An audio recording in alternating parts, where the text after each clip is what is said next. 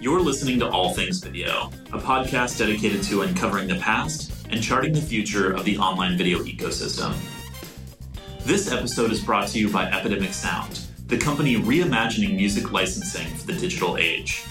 Epidemic's library contains tens of thousands of tracks that you can license a la carte or on a subscription basis. Unlike other music licensing companies, Epidemic Sound owns its entire catalog and makes tracks available via one straightforward license to cover all your needs, worldwide and in perpetuity. No more headaches around usage reporting, performance royalties, or murky rights ownership.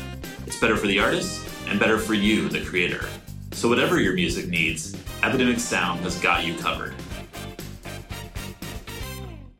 You're listening to All Things Video. I'm your host, James Creech, and today's guest is Chris Williams, founder and CEO of PocketWatch. Chris, welcome to the show. Thanks. It's really good to be here, James. Well, I thought we'd start off by kind of traveling back in time. You were one of the first 100 employees at Yahoo. I'm curious just to hear what attracted you to the digital media space. How was that early experience? Sure. That's a great question. I have always been fascinated by media. I'm kind of a media junkie, and that included in my youth computers and early adoption over the internet. I was on 300 baud modems and, hacking MCI long distance cards and all sorts of stuff when I was in my early teens.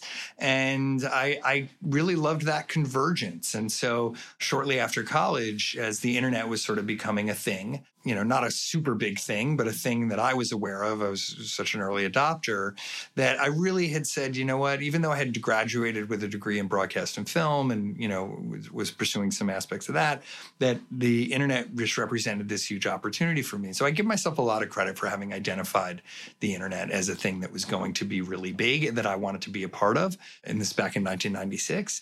But getting to Yahoo was complete luck. At that time, there was literally... I was based in New York.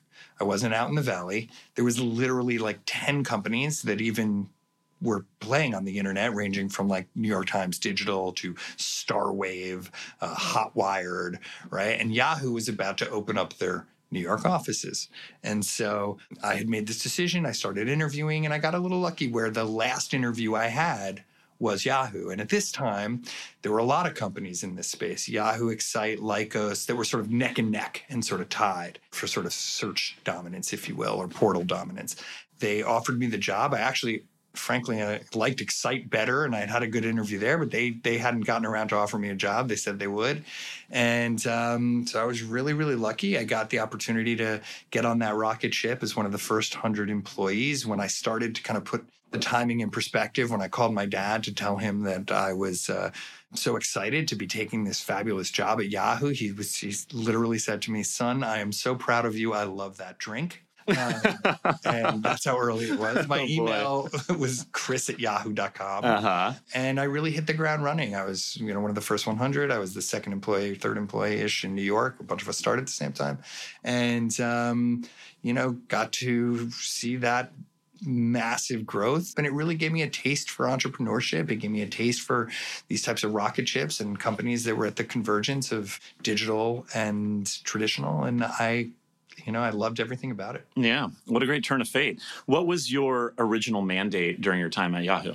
I was really overseeing kind of sell-side business development on the East Coast, initially as a lone contributor, and then ultimately with a pretty large team, running the gambit of e-commerce types partnerships, people like Barnes & Noble or Sports Authority, and then even finance. So everyone who's ever done a stock quote search on Yahoo, and they see there's these buttons at the top of that quote that have different companies in them that, do stock trading. I was the first guy to do deals around that, which were significant. It was like $10 million a year. And so it was really sort of that sell side, bringing in partners. And, we were pretty hot. And did you have prior sales and business development experience? I'm wondering, it's so nascent. As you said, there's 10 companies doing stuff on the internet. A lot of people may not have heard of Yahoo. How do you convince these traditional brands to think about, we got to embrace online and invest in digital ad spending? Yeah, I would say the answer is no, I didn't. And the irony is that like 6 months after I started at Yahoo, there's no way I get hired at Yahoo, right? I mean, it was like, again, timing it can be everything. I had always had a knack for persuasion, so fit in quite well. And it was really powerful. It was a really powerful message. I mean, this was a very new thing. We were largely at the very early stages selling search, and the idea that obviously Google has now taken to, insane heights of these very directed, intentional searches are just the most valuable direct marketing tool of all time. I remember, literally selling words like jobs and travel and, things like that were pretty immensely powerful. And at a certain point, it really became bidding wars for that real estate. In late 2006, you leave Yahoo and you founded FanLib, a platform for users to write, share, and review fan fiction stories. What inspired you to start the business? I've always been fascinated by fan fiction, and I had a couple missteps at FanLib, and we pivoted fairly quickly into something called Take 180. But the notion that there were these subcultures that actually had massive scale, fan fiction being one of them, was just really compelling to me. Anime is another one that it was always like, why hasn't this bubbled into the mainstream? This activity that millions of people enjoy across all different ages, why hasn't this bubbled at all into the mainstream? And so we did approach it in a way that was like, how do we do that?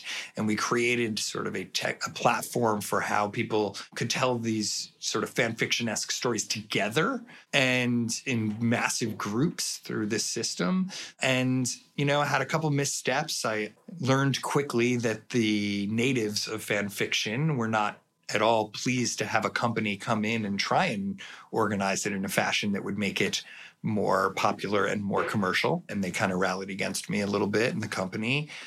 Because this was kind of thought of as a grassroots effort and they didn't want it to be overly commercial. It was, it's funny. It's a little bit of a tangent, but they definitely, there was this heightened sense of sort of legal action at that time by major corporations in entertainment and media for sending out cease and desists against fan fiction, which is kind of ludicrous today to think about that. But, one or two cease and desist from some misguided smaller independents can go a long way to frighten a community. And that was sort of there was a high tension there. And I think they thought we were shining a spotlight on something that they would attract legal attention. And we were doing it very much in collaboration with big companies, but that was still, it was very much made people nervous. Also, I used to liken it to action sports, before ESPN came in, it's like before the X Games, right? It's like, right. So the purists, don't really want it to change. And I think we faced a lot of those challenges and ultimately pivoted into video for a variety of reasons. One, video was starting to boom and really felt like that was the right path. So we kind of took that technology and readapted it into something that we call participatory entertainment, where we'd have audiences contribute things, anything from an idea to a line of dialogue to a costume idea to something that would manifest itself in this professionally produced series that we were creating. And that became Take 180, which was ultimately acquired by the Walt Disney Company. Yeah, so more of a collaborative creative process. Yes. Had you always considered yourself an entrepreneur? Yeah, I always felt entrepreneurial. And I think Yahoo really brought that out in me, like just that taste for something at an early stage. And how exciting that can be and how contributions really move the needle. And that really excited me. And, I after Yahoo, to a certain extent, I felt forced to be an entrepreneur because all of my mentors, I was in my early 20s when I started at Yahoo, right? So all my mentors who I loved at Yahoo literally retired after Yahoo. Like they bought sports teams and airplanes and golf courses. They didn't go on to start their next thing or go to a big company where I could kind of sort of follow in their footsteps. And so I felt a little bit like I had this entrepreneurial energy. I might not have been ready to actually like full on be an entrepreneur, but I was like, whoever is, right? Right. I'm like, I'm just going to do it. Right. And look, I was afforded the opportunity to take that chance by my experience at Yahoo because it was also fairly financially rewarding, not like it was for my mentors, but enough that I could take some risk. What was the hardest part of being a first-time founder? Wow, you really learn in trial by fire. I think, I think about today and I think about my experience and skill set for being an entrepreneur, and just how drastically different it was than at that time, where I'm really, to a certain extent, making it up as I go along, and made a lot of mistakes in the process. And I think, I've never felt more prepared than I did for Pocket Watch. And I'm sure if I do it again, like I'll feel the same way. And I'll look back at the Pocket Watch version of myself and have some criticisms. But I do feel, by throwing myself into it, by learning those lessons, fairly cheaply, not entirely free, but fairly cheaply, that it just has prepared me. Everything I've done has prepared me for sort of this moment. So as you alluded to, FanLib was acquired by Disney in 2008, about 2 years in. It became Take 180, which was part of Disney Interactive. Yes. How did that deal come about? That's a great question. We actually, as we were making the pivot, we had raised some venture capital around FanLib. And as we were making this pivot into Take 180, we believed that to really blow it out, we needed a partner, one that really had actually marketing and promotional muscle. And so we started taking some early meetings, as this was pretty early in the development stages. And Disney was one of those meetings. And I'll never forget, because there was interest, but not enough interest to move the ball along. And at a certain point, and you never know how these things happen, and I kind of speculate about them, but we had been using the words participatory entertainment. And what I believe happened, that there was some meeting between our guy at Disney, our contact, who was a guy named Marty Yudkovitz, great entrepreneurial media executive, and Bob and some others there, where the word participatory entertainment came up, and suddenly, Marty's like, I know someone, right? And so I get that call probably 4 months after, hey, remember that thing you came in and talked about? What's going on with it? So I kind of gave him a quick update. And he's like, look, we're starting something here called the Innovation Investment Committee, where we're not taking equity investments, but we are investing in projects that we think that long-term, they need incubation, but that long-term they can provide a lot of value to the business unit. Would you mind coming in and pitching Bob? And I was like, sure. Yeah, that's going to be a surreal moment. That's a great opportunity. And I must say, if I look back at every meeting I've had in my entire life, that was my best meeting ever. And I give a lot of credit to Bob, because he puts you in a position to be your best. I was just, I was so nervous beforehand, but within minutes, I was completely relaxed, confident, and comfortable. And even though there was an audience of another 12 executives in the room, he sits you down right next to him. It's very sort of personalized. And I really gave my best meeting ever. And things moved along from there, where they started making investments in sort of Take 180 as a project. And then, of course, I get the call 6 months later. We're getting pretty far along. We've had a couple more meetings with Bob and other people. And I get the call that says, hey, that Innovation Investment Committee is now the Emerging Company Investment Committee, right? or Acquisition Committee. And would you consider it? And at that time, this was now probably early 2008. The internet felt a little frothy in terms of the activity since Fox's acquisition of MySpace in 2005. It really catapulted. And I was like, this is probably a decent time. And Disney's the greatest media company in the world. So at that moment in time, it felt like the right thing to do. We proceeded with the acquisition. It closed in, I believe, late September, early October of 2008. And then 2 weeks later, Lehman Brothers and Bear Stearns went out of business and the world economy collapsed. And it was all cash, and I had a lot of happy investors. Thank God for good timing again. Me too. That's right. Yes. Bob really stands out as one of the true media luminaries of this generation. What do you think it is about him that makes him so unique and, over his tenure at Disney has resulted in the company being so successful? Well, one, I do think he genuinely has a drive to innovate. That doesn't always make its way down into the middle layer, but I think there is a genuine desire to disrupt himself and disrupt the company from within. In large part, we used to articulate the acquisition of Take 180 by Disney was not about necessarily Take 180. It was about putting insurgents inside the company. And they would even sometimes tell us we were insurgents. And I think that is really smart to bring that type of blood in. And then I think he's just, been remarkable at balancing the short-term needs of a public company, quarterly reporting and such, with long-term planning. And that ranges from everything to the parks in China to cruise ships to now obviously Disney Plus. And I think some people say it's too late. And I say it's perfect timing.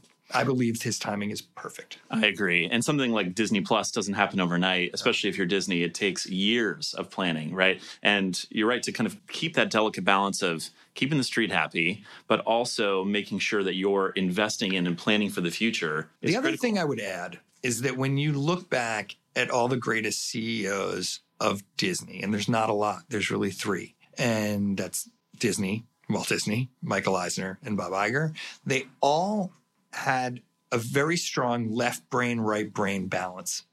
And it's not that Bob is the creative guy, but Bob can manage creative people as good as anybody in the world.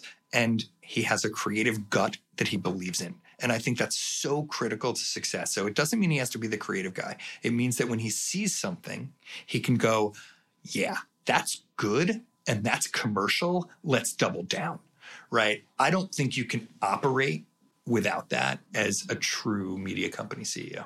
And Disney, more than anyone, has used the machine to create revenue opportunities from IP, right? I mean, that's why the Marvel acquisition made sense, the Lucasfilm acquisition made sense, why, Pixar has done tremendously well. We're going to see that again now with Fox.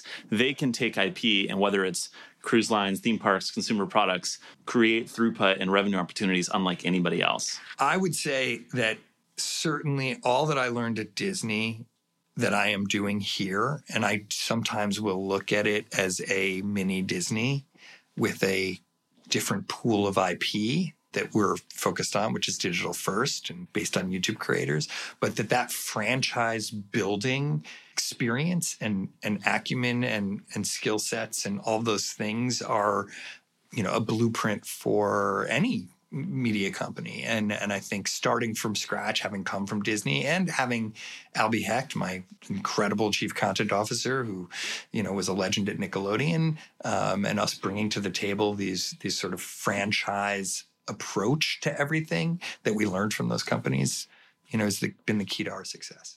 So I'm very excited to hear more about the Pocket Watch story. But before we get there, I want to kind of stay on the theme of Disney. You spent three and a half years there after the acquisition. 5 out of 10, if you look at both acquisitions. Sure. But shortly after Take 180, right, you go on to oversee Take 180 as GM and then later general manager of Disney Online Originals. Yeah. What was your experience like working inside the Mouse House the first time? Disney's the greatest media company in the world. It's a hard place to work as an innovator. But having said that, I kind of enjoyed some of the challenges in a pretty great way. And that's, I call them kind of the pillars of no within big media companies broadly, Disney especially. And that's, frankly, legal, corporate brand, and PR, right? And these are the main sources of people whose job it is to protect what exists versus really incubate and invest in what's new. And so much of the friction in doing new things comes with conflict with those groups. And I kind of enjoyed that. I'm good at it and I liked doing it.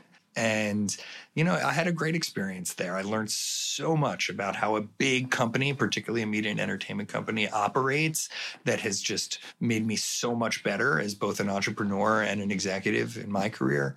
And, you learn a lot about politics. You learn a lot about just how it all works. I can imagine. And during your first stint there, you became an early investor in Maker Studios. Sure. Later joined the company full-time as the chief audience officer. At that time, around 2012, there were obviously a number of these creator collectives, YouTube multi-channel networks popping up. What made Maker unique and what inspired you to join? I would start with I had a very early prior relationship, right? So I had met Danny Zappin and Lisa Donovan, the original founders of Maker, very early on, pre-Maker. And actually in the summer of 2008, I actually met them. And I will never forget this moment where we had been acquired by Disney. This is maybe now 6 months later. And we were sort of beta launching the first incarnation of the Take 180 website, which had these video series on them. And we had paid Lisa and Danny, who at that point, Lisa had a top 10 YouTube channel called Lisa Nova, to do a promotional video to get us a little audience for the website as we were in this beta. And I remember I was at Disney Orientation at the time, and the video launches. And by the end of the day, it's the number 2 video on all of YouTube around the world with over 1 million views. And I'm going, I can't believe I just built a website for video. I need to pivot fast, right, to YouTube, because clearly this is where video consumption is going to happen.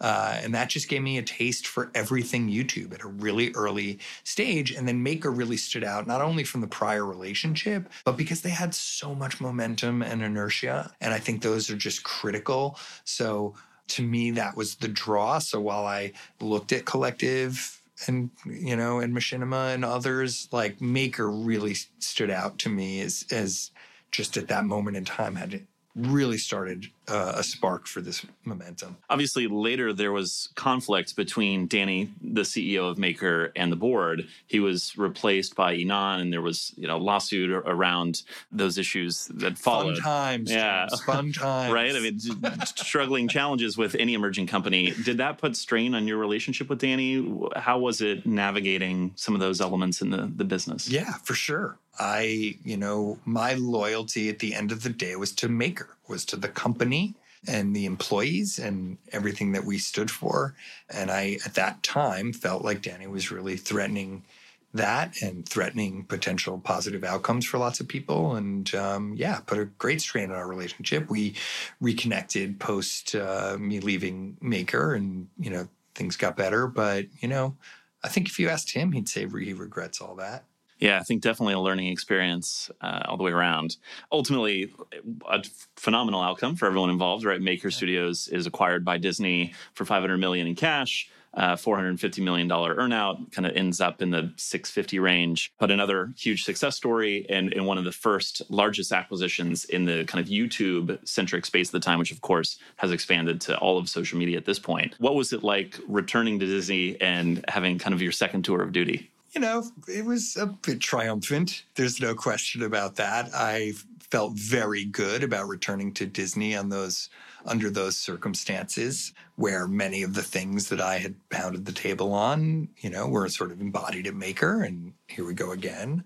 So, it felt really good. I also felt like I was in a really good position to do great things, because I had relationships, I had an understanding of how Disney worked, from little things like, frankly, VIP tour guides, which at the parks, which go a long way, to how to navigate the legal infrastructure, to relationships with executives across the media engines of the TV channels. Those things were really valuable to me. I think those people trusted me as well. And so, I came in very optimistic. I didn't leave as optimistic, but I came in very optimistic. Why do you say that? Well, just because it, over time, it's sort of, the friction kind of wears on you. And I think we had not designed the earnout very well. And I don't think anyone can take blame for that. It's just how it worked out. And that the way it was constructed was not conducive to the growth of Maker as a new thing inside of Disney that could have thrived. It was more oriented towards kind of, just bring it in fast. Yeah. I mean, maybe for the sake of clarity, the earnout kind of had two parts of the structure. The first year was focused on top line revenue growth. I mean, both years were kind of focused on top line, and I think. But the second year was weighted much more towards profitability, from my understanding. Frankly, it didn't really matter. Just that both those metrics were not the proper metrics. That we had what we had conveyed to the management at Disney, including Bob, was a vision for sort of a Maker 2.0 that was much more aligned with Disney's businesses, in that it was around building branded channels and doing great content with this new class of creator to populate those channels. And that because top line and earnings were the only things being rewarded, there was not investment in making that pivot. And I thought that was a pretty squandered opportunity. Yeah, that's too bad. And obviously, there were parts of Maker's business that maybe didn't fit as neatly into the Disney ideal, right? There was a very successful commercial business, which might have been in conflict with Disney's internal interests. So those types of things I think when happen. you look at where Disney sees the most success in acquisitions, it's pretty straightforward. Sometimes I like to break down the media business really simply, like across 5 different things, right? You've got pipes, you've got platforms, and platforms really have to be open. Like I'm thinking about open platforms. You have branded channels, franchises, and talent, right? Disney only plays in 2 of these places, okay? They utilize all the other things. They're certainly using platforms. They're certainly using pipes and technology. They're certainly using talent. But branded channels and franchises is the Disney business.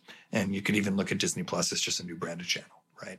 And I think that when you looked at the construction of the maker business, it didn't align well with those things, whereas Marvel and Pixar and Lucas, like they just align so well with what the Disney machine is built to exploit.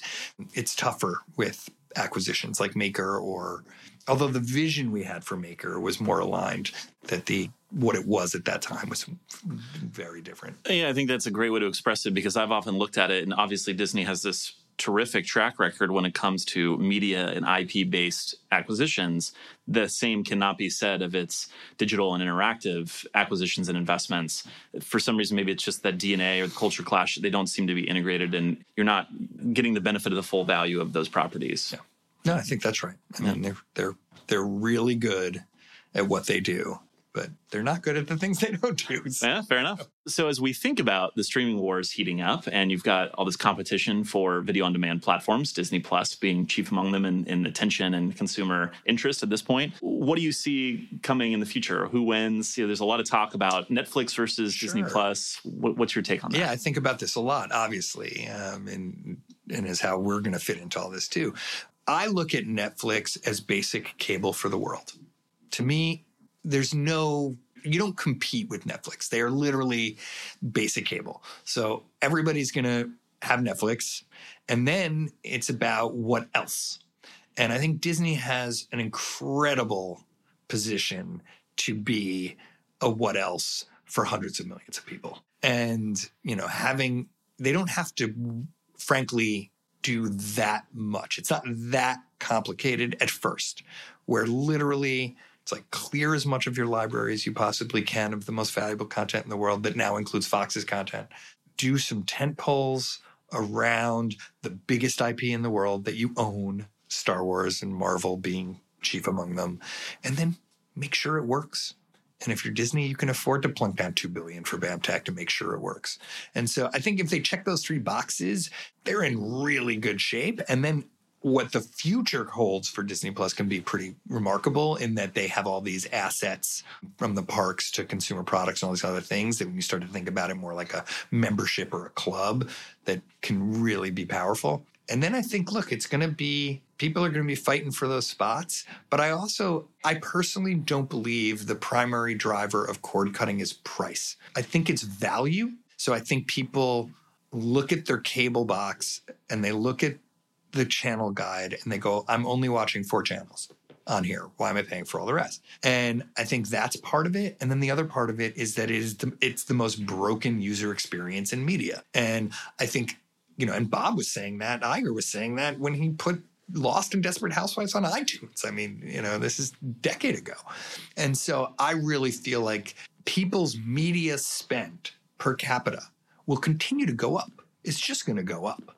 And so the quantity of services that you can pay for and subscribe to, I don't think that's necessarily the limiting factor. I don't think people are going to be like, well, I can either watch Game of Thrones or I can watch the new Marvel show. They're not. If they want to watch Game of Thrones, if they want to watch the Marvel show, they're going to get both services. They'll get the HBO service and they'll get the Disney Plus service. So I think there's a lot of room there. And I think you're going to see a lot of success stories. But I think Netflix, basic cable for the world, in 10 years, who knows, could be 1 billion customers. You never know.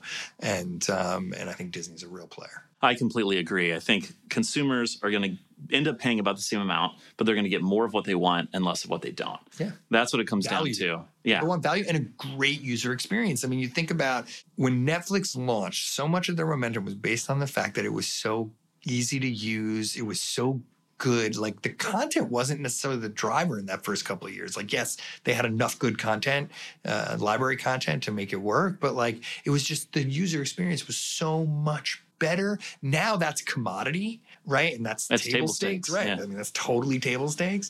And so I just feel like that's a big part of why people canceled their cable subscriptions, Yeah, I think Disney, I see Netflix winning here because it's the future of television.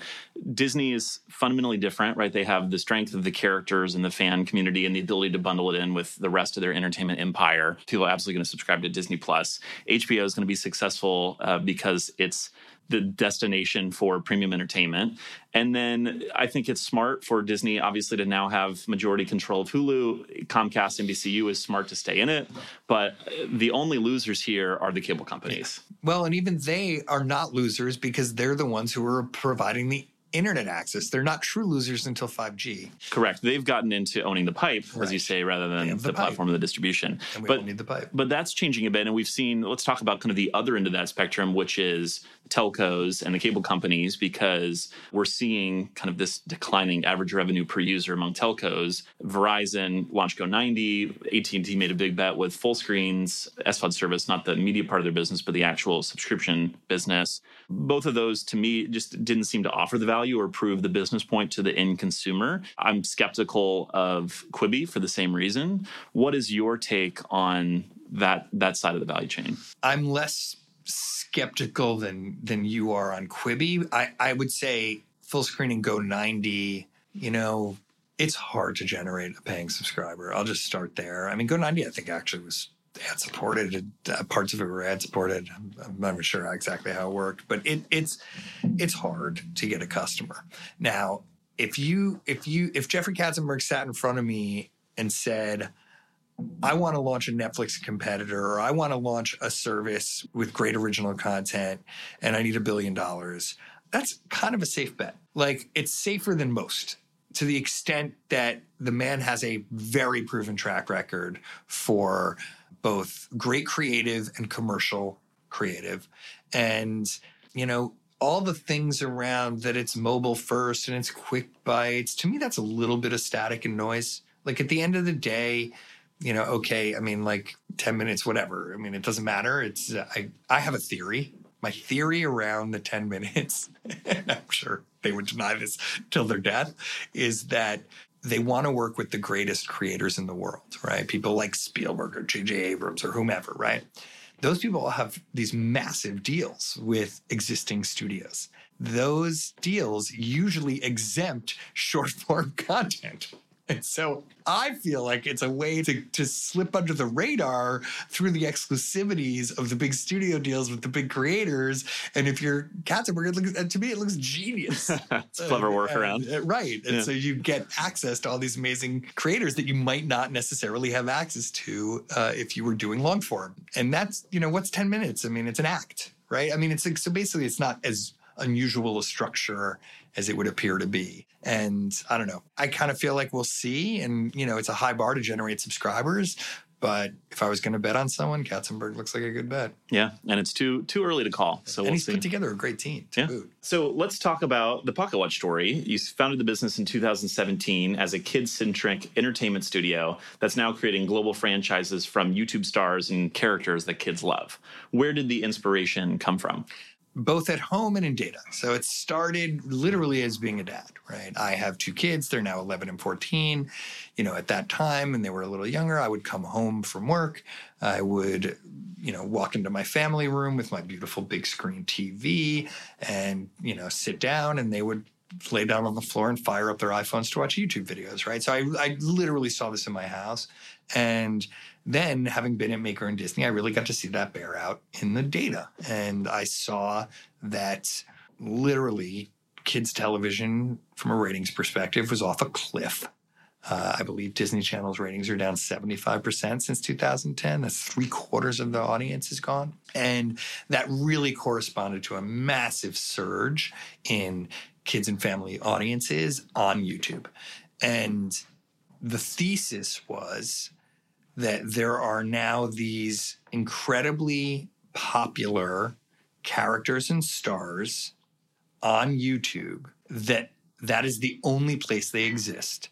And kids especially want more of what they love. And I was like, I want to bring kids more of what they love from these stars and characters in the form of all the things I learned about at Disney. Things like consumer products and games and TV shows and, books and tours and all these other things, because kids want what they love and parents like to give kids what they love. So it just looked like an incredible opportunity at that time where we had skirted around it a little bit at Maker, and others certainly skirted around it and did a little experiments, but like no one went like full force into that particular category and that particular genre of kids and family, and did it in such a way that was super focused, right? So for me, I wanted to build a portfolio of IP, not a network of channels. So, start with 5.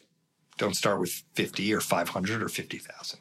As you've touched on, the kid space is so unique in that it's already hugely popular on YouTube, right? If you look at the top creators, and excluding music content, right? Many of them are kids or family-centric content, one of which Ryan's Toys Reviews that you represent, and several others, of course. But not only that, you alluded to the fact that kids are growing up now on the internet, not on television like our generation and those before it. And so the viewing habits are completely different. We talked about this on a recent episode of the podcast with our mutual friend, Ben Grubbs from Next 10, who was running YouTube Kids in APAC. And he talks about how kids will watch the same video over and over again. They'll just put it on loop or repeat because they love those characters, they love those brands. And oftentimes that's what's driving buying habits when you think about the parents' decisions as well. Cannot argue with that. And by the way, that is not something new. If you ask most parents of little boys, like how many times they've seen Cars, right? I mean, the Disney can stand on the fact that kids will watch these movies over and over again. Yeah, and we felt like there's something about daily, fresh engagement with fans and with audiences that is fairly unique to YouTube that I actually propped in that thesis would make it even a more powerful platform for growing franchise than feature films or, TV or, streaming services, which can't do it. The binging model to me just really kind of makes it almost impossible, which is why Netflix has never really had a franchise in how I would define a franchise. And so I really felt like that was just an incredible opportunity where the new franchises could be born and flourish with a center of gravity on YouTube. In addition to YouTube, which is paramount, what are the other primary viewing destinations or entertainment destinations for kids today? We've got, gaming with Minecraft, Roblox, Fortnite. You've got, other kind of live experiences. Where do you see kids spending time? I do think mobile is driving a majority of this change for many reasons. One of the stats that I love is Common Sense Media does a kids media consumption study. They did it in 2011, updated in 2013, and again in 17. In 2011, less than 3% of kids under 8 possessed their own mobile device. And I don't mean their parents, I don't mean their siblings, like their own. So less than 3%. By 2017, it was 45. And so that the control and possession of these devices by kids, it's those places where kids are consuming entertainment. So that obviously means mobile gaming, it's apps, it's video through YouTube primarily. They're on Netflix, they're on some other platforms, they're consuming in other places. Netflix probably has sort of half the consumption around kids content that something like YouTube does, but 60% of all Netflix subscribers in a given month will access kids content on Netflix. So it's a big, growing, flourishing area, particularly on tablets and mobile phones. What are some of the challenges that you see in the kids space? We hear a lot about brand safety, right, and parental controls. Is that the primary concern? What are the other things that you think about in the kids world? Yeah, that's a big one. I think it starts for us with the way we choose our creator partners. So we're only partnered with 7, but I haven't announced a couple of them, that we run through a very important process ahead of engaging with creators that, not only looks at their content, whether that's sort of kid safe and brand friendly, which obviously that's of paramount importance, but also, what was the birth of the channel and the business? Did it come from the kids, right? Were the kids the inspiration? That's super important. Ryan, as an example, has an insatiable appetite to play and make videos. That is super important to us. Do they share our values and want to do right by kids, starting with their own, right? These are things that we go very deep in. We look at, it's super important. And I wouldn't necessarily characterize things as risks, right? But there's always a lot of media attention paid to our kids, which there should be.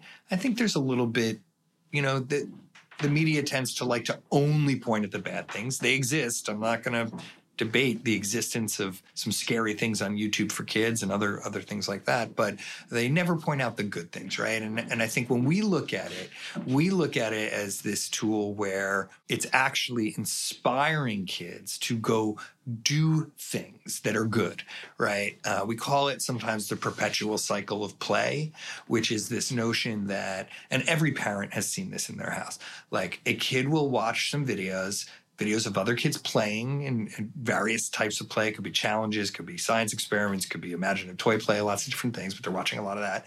And then they're typically inspired to go do those things. Mommy, can we go make slime? Can we go play this game? Can we go outside and do a challenge? And then they actually also want to record and share their version of that activity and that play. And we think this perpetual cycle of play is a really good thing. We need to do more ourselves and encouraging our creators to sort of link those things better together and to do it in a way that's more overt. But, you know, you never see sort of the media talk about that, right? They only want to talk about Momo or, you know, the bad stuff, the video that gets through on YouTube Kids. And that tends to mean we have some work to do with communicating it's not all bad. Yeah, a lot of positive elements of kids' media as well. Yeah. So your biggest property, as we've touched on, Ryan Toys Review, centers around the 7-year-old boy who has expanded his media empire from a YouTube channel with now 19 million subscribers to a TV show on Nickelodeon, animated digital series, mobile app, and an extremely successful toy line sold in Walmart, Target, Amazon, you name it. So according to Forbes, all of this generated $22 million in 2018, making Ryan the highest paid online video creator of the year. Not bad for a 7-year-old. That's true. I will correct you on one thing. So that Forbes article covers the period of July 1st, 2017 to June 30th, 2018. None of the other things had launched yet. Wow. So that is pure YouTube. And that's part of the philosophy, right? The philosophy being, okay, little Ryan makes $22 million. That's good, right? But there's a bit of a delta between that $22 million. What's the value of SpongeBob or Mickey Mouse or Paw Patrol, right? And so we felt that that was part of the business side of the opportunity for us and the creator. We were really fortunate. Ryan and his family, one, had a creative ambition that led them down a road that made our job quicker. And that was that they created a universe around Ryan of other characters and worlds that he inhabits with them, right? So Combo Panda, Gus the Gummy Gator, Peck, and, you know, there's all these great characters in that world. And there's animated content, there's, you know, live action, and there's gaming, and it's very broad-based. And I call this the franchise world building part of it. And they came to us with much of that already built, right? For most creators, that's not what they do. And we tend to, for other creators, we partner with them to do that part too. You know, they really came to the table with this great platform already creatively. And we were able to take what they had done creatively and expand it into all these other lines of business fairly quickly. And look, everywhere we put the brand, whether it's, you know, repackaged content on Hulu and Amazon Prime Video, whether it's consumer products on the shelves at Walmart, whether it's a TV show on Nickelodeon, whether it's a game in the app stores, like, it crushes. And, you know, in part, that's because he's very popular. In fact, I refer to him as the most popular kid in the world ever. And part of that is because of this creative universe. And part of it, obviously, I want to attribute to Pocket Watch for all of the great work that we've done. And it's nice to have a home run out the gate. You know, there's still a lot of work to do. We'd like to see the Ryan franchise, if we can call it that, as big as Paw Patrol. That's kind of the benchmark for us. We're on our way. In fact, it's not out yet, but we beat him in the ratings on this past Friday. So, the Ryan TV show beat it in the ratings. Yeah, I mean, you know, it's a big help. We have a great chemistry. We forged a great partnership with them. They own a piece of our company, right, to align our interests. And I expect that we'll go on to flourish with that one a long time.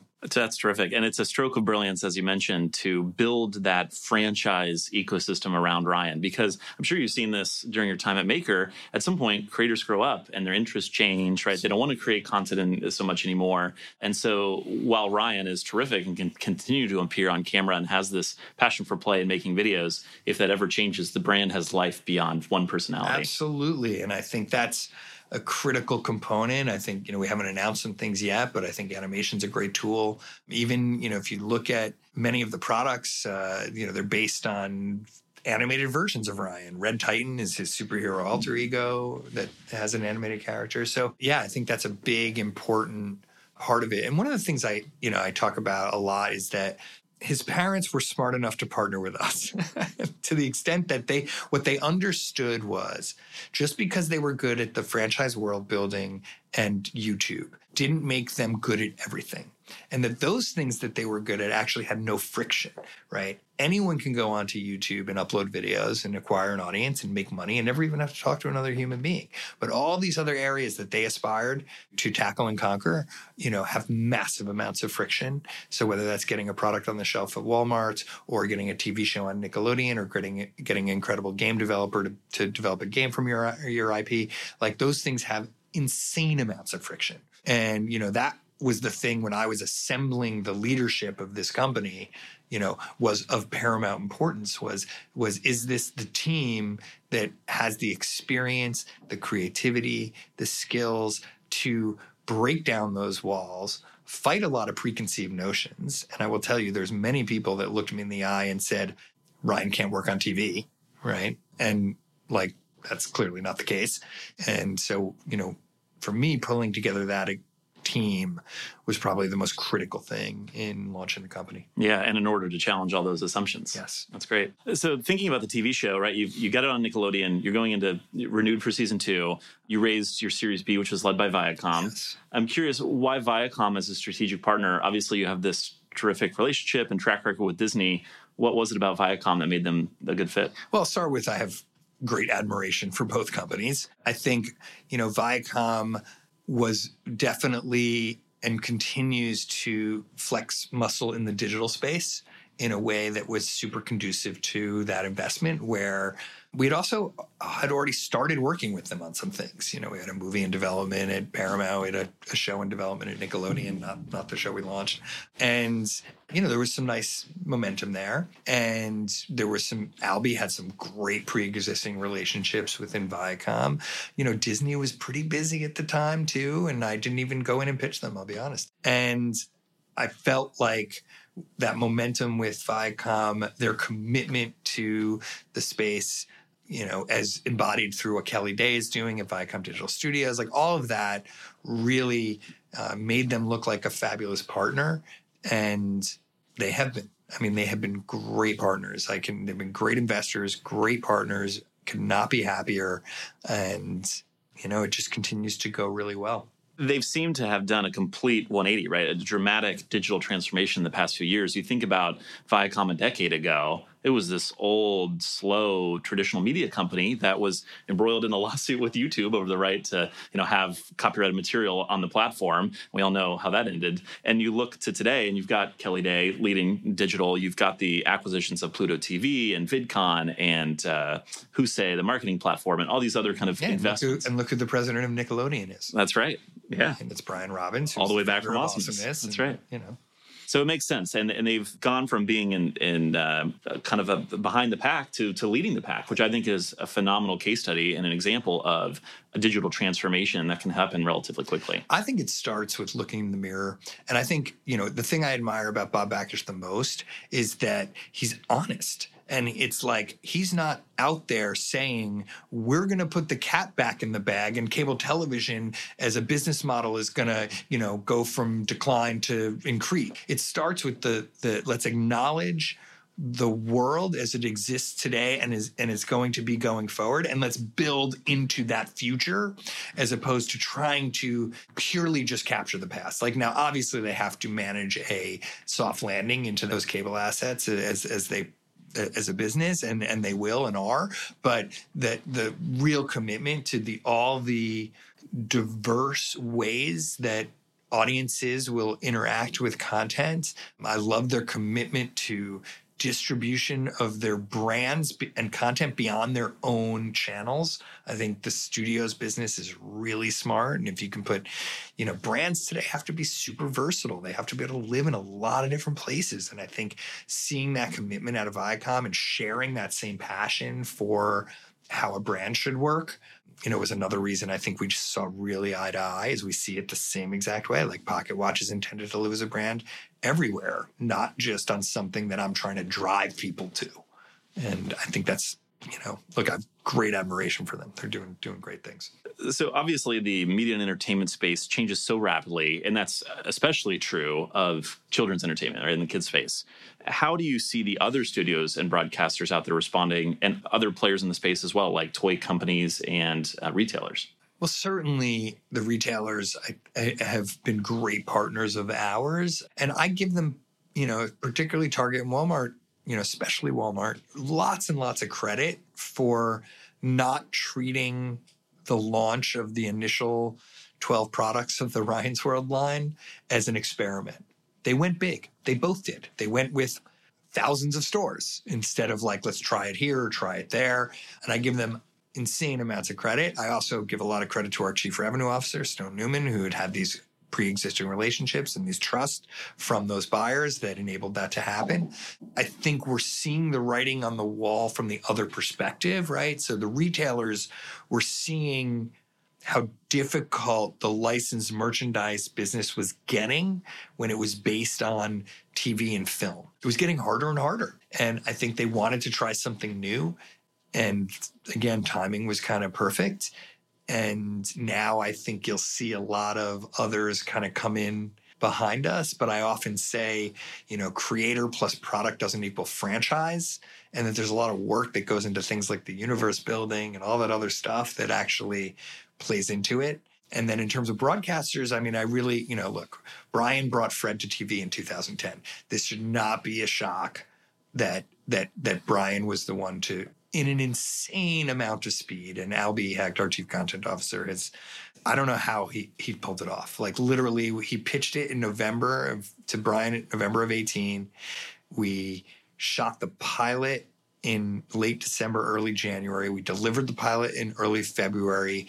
We were greenlit to series and shot the first 20 episodes middle of March to middle of April, premiered April 19th, and were renewed 5 days later. It's unprecedented. It's kind of like TV at digital speed, which I think is one of the things that Brian brings to Nickelodeon, no doubt. And obviously we're seeing great success there. I think broadcasters will now take notice. I think it takes something like this, but I think they'll make mistakes. I think people think of Ryan as a YouTube star, and that's not correct, right? So I debated someone at Viacom on this, actually, where they said, oh, well, YouTube star doesn't work on TV. And I said, Ryan's not a YouTube star. If I came to you and I said, I have a kids lifestyle retail brand that's going to do X hundreds of millions at retail this year, would that be interesting to you as the basis for some IP in a show? And so it's like, you're not thinking about it the right way. Like this was the exact right moment to launch the TV show because of all the work that Ryan, his parents, and us have done in the past to get to this point. And I think that's going to be lost on a lot of broadcasters who look just to cash in on some sort of what they perceive as a gold rush. And YouTube was really just the launching pad for developing these characters and IP. It was the right mechanism to reach the audience. Yeah, it's comic books with an audience of 1 billion. I mean, that's basically, how we look at it. And then when you come to these new platforms, you also have to adapt to each platform. So TV is far different. So the Mystery Playdate show is very different from Ryan's YouTube channel, but it embodies some of the themes and tones around family and things like that certainly he's known for, but it's a TV show. So YouTube has been the largest online destination for kids. So in many ways, it's this tip of the spear, but it's also had its fair share of challenges that we touched on earlier, right? You had ElsaGate a couple of years ago, Kids Content Apocalypse. It's every 6 months. Yeah, right. YouTube is making changes and trying to do the right thing, right? Trying to make the platform a safer, better place for kids, parents, and advertisers. Do you think what they're doing is working? Is it effective? Are they taking the right steps?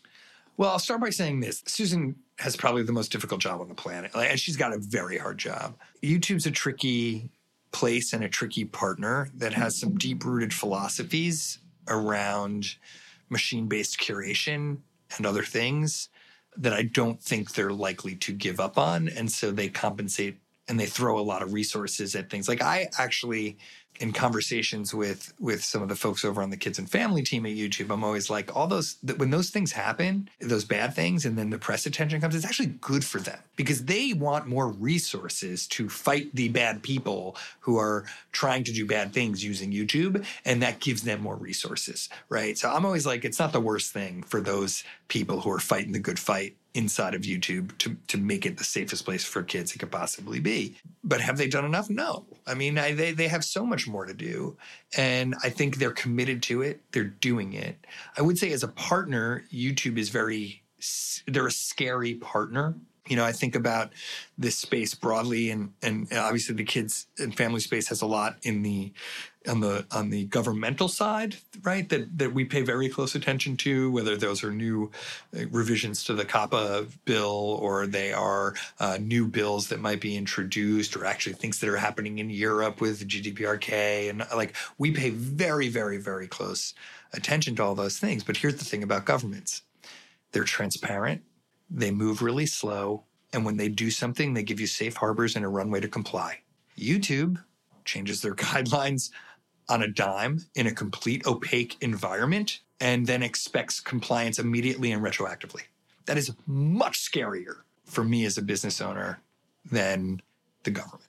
And, you know, it just is what it is. And I think, you know, for us, if YouTube really represents sort of that digital first launch pad, I think we will see that as an opportunity, right? So, you know, we're going to be doing some things later in the year that we think, you know, frankly, are some things YouTube has left on the table. So outside of Pocket Watch, you've also invested in and advised a number of early stage companies. What are some of the most common mistakes you witness among startups? It's funny. My favorite is a fear of growth embodied in not wanting to hire fast enough or being too concerned about spending the money you've raised. Like, it's hard as a new entrepreneur to be comfortable spending a lot of money and spending it fast and making mistakes by hiring the wrong people. And to me, it's like, no, you got to do that. Like, that is, you just have to deploy quickly, not be afraid to hire the wrong person or make a mistake.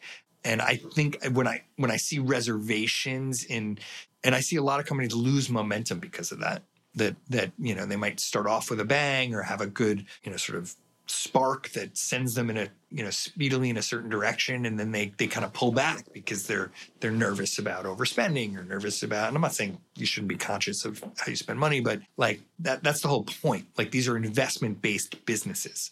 I obviously aspire for my business to be insanely profitable over time, but it's not this moment in time because the opportunity is too big, and I reinvest all our gross profits back into this business because that is the opportunity, and to keep our lead and be the number one in this particular category is too important to not deploy every possible resource you can. One other question I love to ask entrepreneurs, because I find that you have to be a bit contrarian like that to be successful, is what is something that you believe that everyone else might think is crazy? That's a great question. Okay, I'll give you... Oftentimes you'll hear advice, whether it's VC or what others, is like, you need to be focused on one thing. I don't really believe that. And if you look at the way we've grown this business, believe in a diversity of things, ranging from lines of businesses to, in our case, IP and creators who we work with, right? I think that notion of focus and particularly a tight focus can really make you blind to what you need to do to actually build a successful, diversified business. We launched, you know, in our first full year of 2018, we launched, you know, 3 main lines of business. We'll have 7 this year. And it's on plan. It's by design. But, you know, I'm not saying I have to be focused on one of those lines of business. No, screw that. Go focus on all of it. And what's coming next? If you had to make 3 predictions for the future of the media and entertainment space, what would they be? Star Wars is going to be a disappointment. I hate saying it. I don't know. Why do you think so? I don't know. I feel like maybe it's just the hype is too high. There's a little bit coming off of the second one, which I liked but didn't love. But I do think it's Is there a little bit of Star Wars fatigue? It feels like some people... I don't think so. I mean, there's not Marvel fatigue. I mean, you know, I don't know. I don't think it's fatigue driven. I think it's creative in nature. What else? I do think Disney Plus is going to get off to just an astonishingly successful start. And I think their first year is going to be pretty awesome. And I'm rooting for it. I think it's, as a consumer, I'm excited for it, which I think a lot of consumers are. And I think there'll be continued consolidation. I really do. I think it's, you know, this embodies itself sometimes in the advice that I try to impart upon my kids in terms of the world they're going to grow up in. But it might be like 4 companies. You know, it just feels like unless the government steps in, which they seem to refuse to, that the consolidation is going to just continue and it's going to be less and less companies. I mean, looking at Disney, what Disney is now, you know, what's the theatrical market share for Disney in 2020? Like, it's going to be insane. It's, you know, could they get half? Probably. Yeah. Yeah. Especially riding on the back of some of these huge sequels and other tentpole releases. Yeah. And I think it makes it hard. I mean, it makes it a different environment for smaller startups too, for startups. I mean, it just, you know, the outcome shouldn't always be, or the aspiration, and I know it's ironic because I did sell 2 companies to Disney, but that should not necessarily be the aspiration.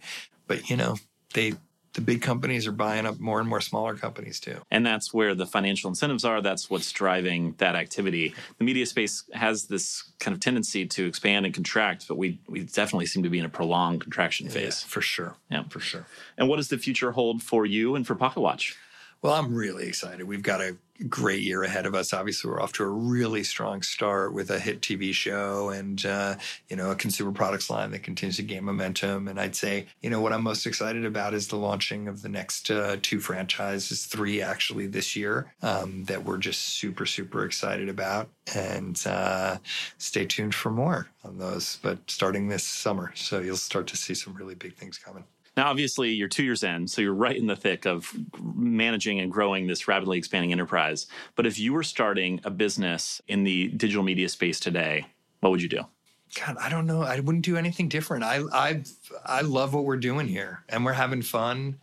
And I think I'm so passionate about this company and opportunity that I'm not necessarily looking. Although, because I make these little angel investments, I do tend to see some pretty cool things, but nothing that, you know, sparks the same passion in me that this company does. And I think I would just do this. No, that's good to hear. And it's certainly the model of developing IP, building franchises around characters, and using digital as the agent to then lead to consumer products and traditional film, TV, et cetera, is a great blueprint. I just asked the question, one, because it's so fascinating to hear people's responses. And I think that as an entrepreneur, you might be 150% committed to this business. I'm in the same position, but you just can't turn off that part of your brain where you look at something and you're like, I wish this was different. Or if I had the time, I would tinker with this a little bit more. You know, it's kind of one of those things, you know, when you see it, right? And I just, at this moment in time, like nothing is sort of piquing my interest in that type of way where it's sort of sitting in the back of my head. Where can people find out more about you and more about Pocket Watch? Well, you can always go to our website, pocket.watch, nice and short and easy, the shortest URL you can have for that brand. And yeah, I will, you know, I'm attending some events at the Collision Conference. I'm going to be speaking up in Toronto. I'm sure there's some other ones coming as well. So fantastic. Well, stay tuned. It sounds like you've got some big announcements coming up, bigger creative slate, new talent coming aboard, other projects later in the year. So always exciting to hear what Pocket Watch is rolling out. And Chris, thanks so much for taking the time to share your experience and perspective on the journey you've been on. It's just fascinating to hear more stories from another great entrepreneur. So thank you. My pleasure. Thanks for having me, James. Thanks for tuning in. I'm James Creech, and this has been another edition of All Things Video. If you like what you hear, we hope you'll share and subscribe for new episodes. See you next time.